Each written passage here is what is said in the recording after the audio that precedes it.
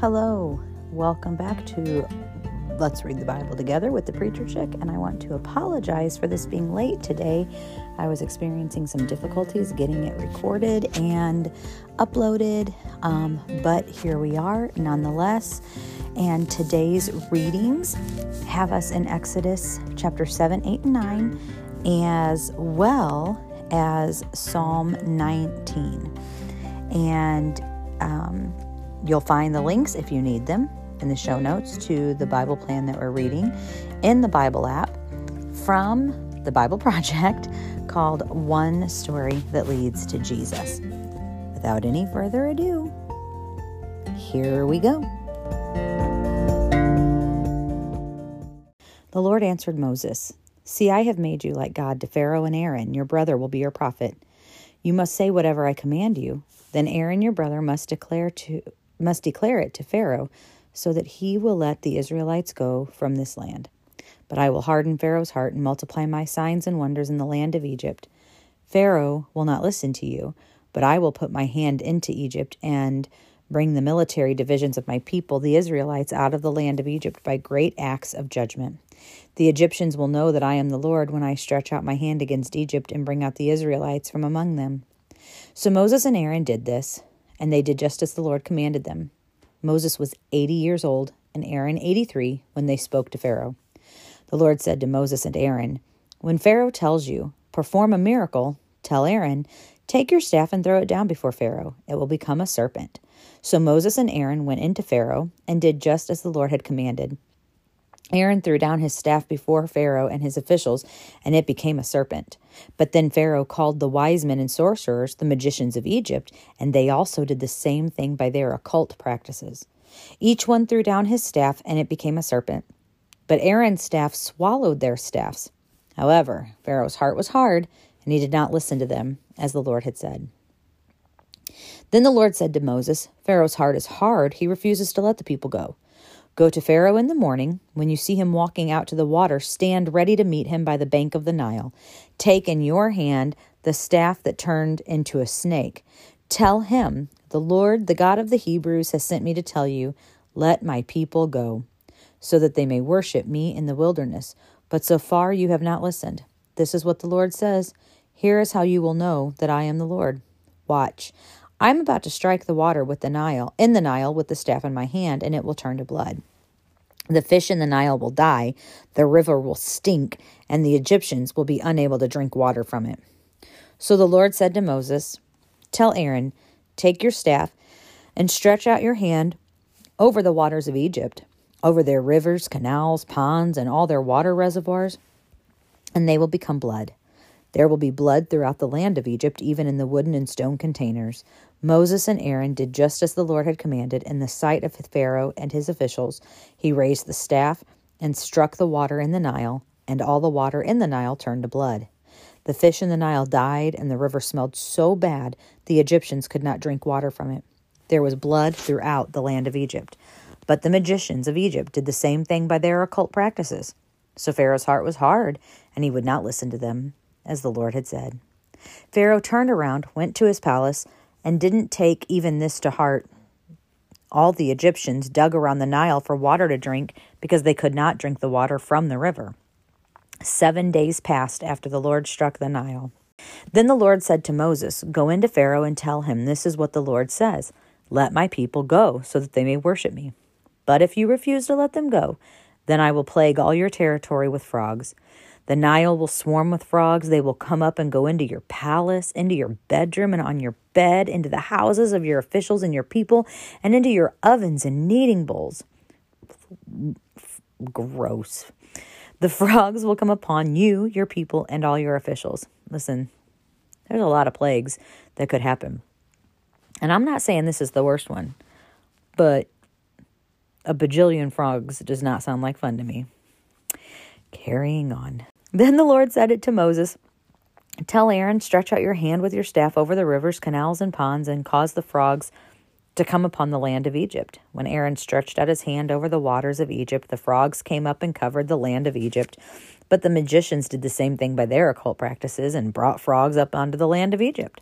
Pharaoh summoned Moses and Aaron and said, appeal to the Lord to remove the frogs from me and my people. Then I will let the people go, and they can sacrifice to the Lord." Moses said to Pharaoh, "You may have the honor of choosing. When should I appeal on behalf of you, your officials, and your people that the frogs be taken away from you and your houses and remain only in the Nile?" "Tomorrow," he answered.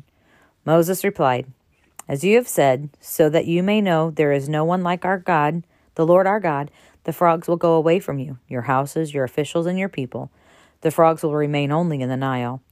After Moses and Aaron went out from Pharaoh, Moses cried out to the Lord for help concerning the frogs that he had brought against Pharaoh.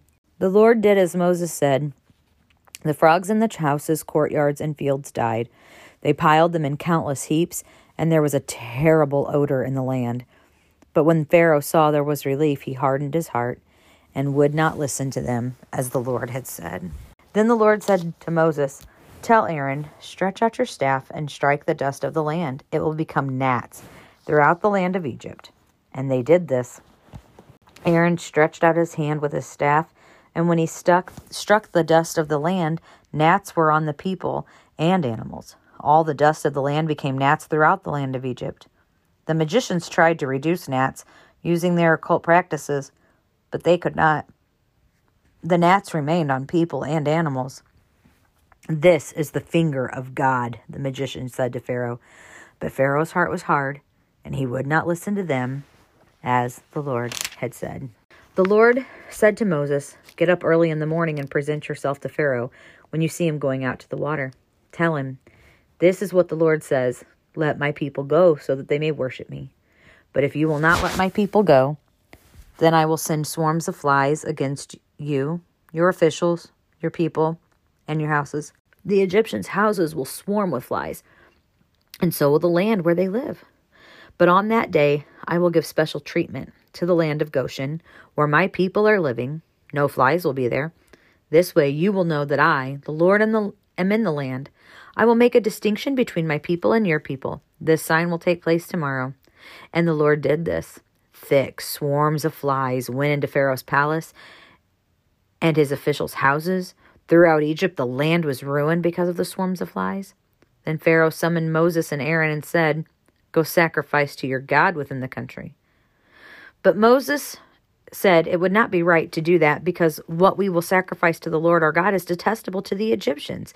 If we sacrifice what the Egyptians detest in front of them, won't they stone us? We must go a distance of 3 days into the wilderness and sacrifice to the Lord our God as he instructs us. Pharaoh responded, "I will let you go and sacrifice to the Lord your God in the wilderness, but don't go very far. Make an appeal for me. As soon as I leave you," Moses said, "I will appeal to the Lord, and tomorrow the swarms of flies will depart from Pharaoh, his officials, and his people. But Pharaoh must not act deceptively again by refusing to let the people go and sacrifice to the Lord." Then Moses left Pharaoh's presence and appealed to the Lord. The Lord did as Moses had said. He removed the swarms of flies from Pharaoh, his officials, and his people. Not one was left. But Pharaoh hardened his heart this time also, and did not let the people go. Then the Lord said to Moses, "Go in to Pharaoh and say to him, 'This is what the Lord, the God of the Hebrews, says. Let my people go, so that they may worship me. But if you refuse to let them go and keep holding them, then the Lord's hand will bring a severe plague against your livestock in the field, horses, donkeys, camels, herds, and flocks. But the Lord will make a distinction between the livestock of Israel and the livestock of Egypt, so that nothing of all the Israelites own will die.' And the Lord set a time, saying, 'Tomorrow the Lord will do this thing in the land.' The Lord did this the next day. All the Egyptian livestock died, but none among the Israelite livestock died. Pharaoh sent messengers who saw that not a single one of the Israelites' livestock was dead. But Pharaoh's heart was hard, and he did not let the people go.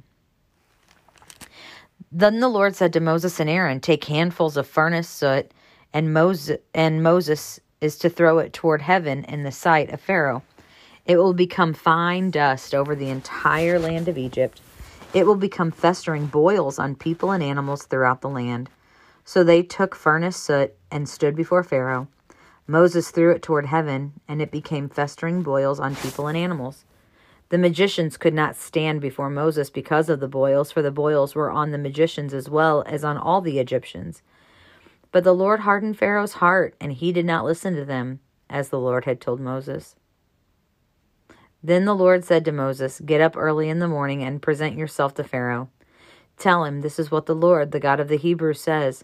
Let my people go, so they may worship me." Anybody else singing that song that you learned as a kid? Oh, Pharaoh, Pharaoh. Okay, I digress. "For this time I am about to send all my plagues against you, your officials and your people. Then you will know that there is no one like me in the whole earth. By now I could have stretched out my hand and struck you and your people with a plague, and you would have been obliterated from the earth. However, I have let you live for this purpose, to show you my power and to make my name known on the whole earth. You are still acting arrogantly against my people, not letting them go. Tomorrow, at this time, I will rain down the worst hail that has ever occurred in Egypt from the day it was founded until now. Therefore, give orders to bring your livestock and all that you have in the field into shelters. Every person and animal that is in the field and not brought inside will die when the hail falls on them." Those among Pharaoh's officials who feared the word of the Lord made their servants and livestock flee to shelters. But those who did not take heart the Lord's word left their servants and livestock in the field. Then the Lord said to Moses, "Stretch out your hand toward heaven, and let there be hail throughout the land of Egypt, on people and animals, every plant of the field in the land of Egypt." So Moses stretched out his staff toward heaven, and the Lord sent thunder and hail. Lightning struck the land, and the Lord rained hail on the land of Egypt. The hail with the lightning flashing through it, it was so severe that nothing like it had occurred in the land of Egypt since it had become a nation. Throughout the land of Egypt, the hail struck down everything in the field, both people and animals.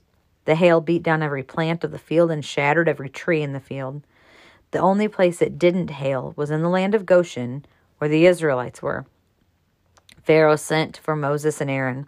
"I have sinned this time," he said to them. "The Lord is the righteous one, and I and my people are the guilty ones. Make an appeal to the Lord.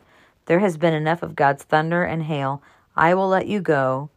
You don't need to stay any longer." Moses said to him, "When I have left the city, I will spread out my hands to the Lord. The thunder will cease, and there will be no more hail, so that you may know the earth belongs to the Lord. But as for you and your officials, I know that you still do not fear the Lord God. The flax and the barley were destroyed because the barley was ripe, and the flax was budding, but the wheat and the spelt were not destroyed, since they are later crops." Moses left Pharaoh and the city and spread out his hands to the Lord. Then the thunder and hail ceased, and the rain no longer poured down on the land. When Pharaoh saw that the rain, hail, and thunder had ceased, he sinned again and hardened his heart, he and his officials. So Pharaoh's heart was hard, and he did not let the Israelites go, as the Lord said he would through Moses. Can you even, I don't know, sometimes I read this and think I can barely picture the plague. It's just so wild, all of those things that that God did to exhibit his power, and that's just it. He was doing it to exhibit his power, to show his lordship over the natural and over humanity. And that's what we see there. We're going to jump over to Psalm 19. "The heavens declare the glory of God, and the expanse proclaims the work of his hands. Day after day they pour out speech. Night after night they communicate knowledge. There is no speech. There are no words. Their voice is not heard. Their message has gone out to the whole earth, and their words to the ends of the world. In the heavens he has pitched a tent for the sun. It is like a bridegroom coming from his home. It rejoices like an athlete running a course. It rises from one end of the heavens and circles to the other end. Nothing is hidden from its heat. The instruction of the Lord is perfect, renewing one's life. The testimony of the Lord is trustworthy, making the inexperienced wise. The precepts of the Lord are right, making the heart glad. The command of the Lord is radiant, making the eyes light up. The fear of the Lord is pure, enduring forever. The ordinances of the Lord are reliable and altogether righteous. They are more desirable than gold, than an abundance of pure gold, and sweeter than honey dripping from a honeycomb. In addition, your servant is warned by them, and in keeping with them there is an abundant reward. Who perceives his unconventional or unintentional sins? Cleanse me from my hidden faults. Moreover, keep your servant from willful sins, and do not let them rule me. Then I will be blameless and cleansed from blatant rebellion, and the word of my mouth and the meditation of my heart be acceptable to you, Lord, my rock and my redeemer. That is one of my favorite passages. Psalm 19:14. May the words of my mouth and the meditation of my heart be acceptable to you, Lord, my rock and my redeemer. That's pretty amazing stuff. That psalm, that's encouraging. Look at everything God has done, and it all declares his glory. It all shouts his praise. It all points to him. Every single aspect, every single part. And I love when the psalmist in verse 12, who perceives his unintentional sins, and otherwise, who realizes when they accidentally sin? Like, do you realize it? Cleanse me from my hidden faults. Oh man, cleanse me from my hidden faults. Man, goodness. And then again, may the words of my mouth and the meditation of my heart be acceptable to you, Lord, my rock and my redeemer. I think sometimes we're so quick to speak, and I think a lot of times the words that come out of our mouths, the tone we use to say those words, I don't think those always please the Lord. But I love the image here. The words of my mouth and the meditation of my heart. What I speak about, what I think about and talk about and breathe about, and let those be acceptable to you, God. Because you're my strength. You're my rescuer. Hope to see you back here tomorrow for day 20.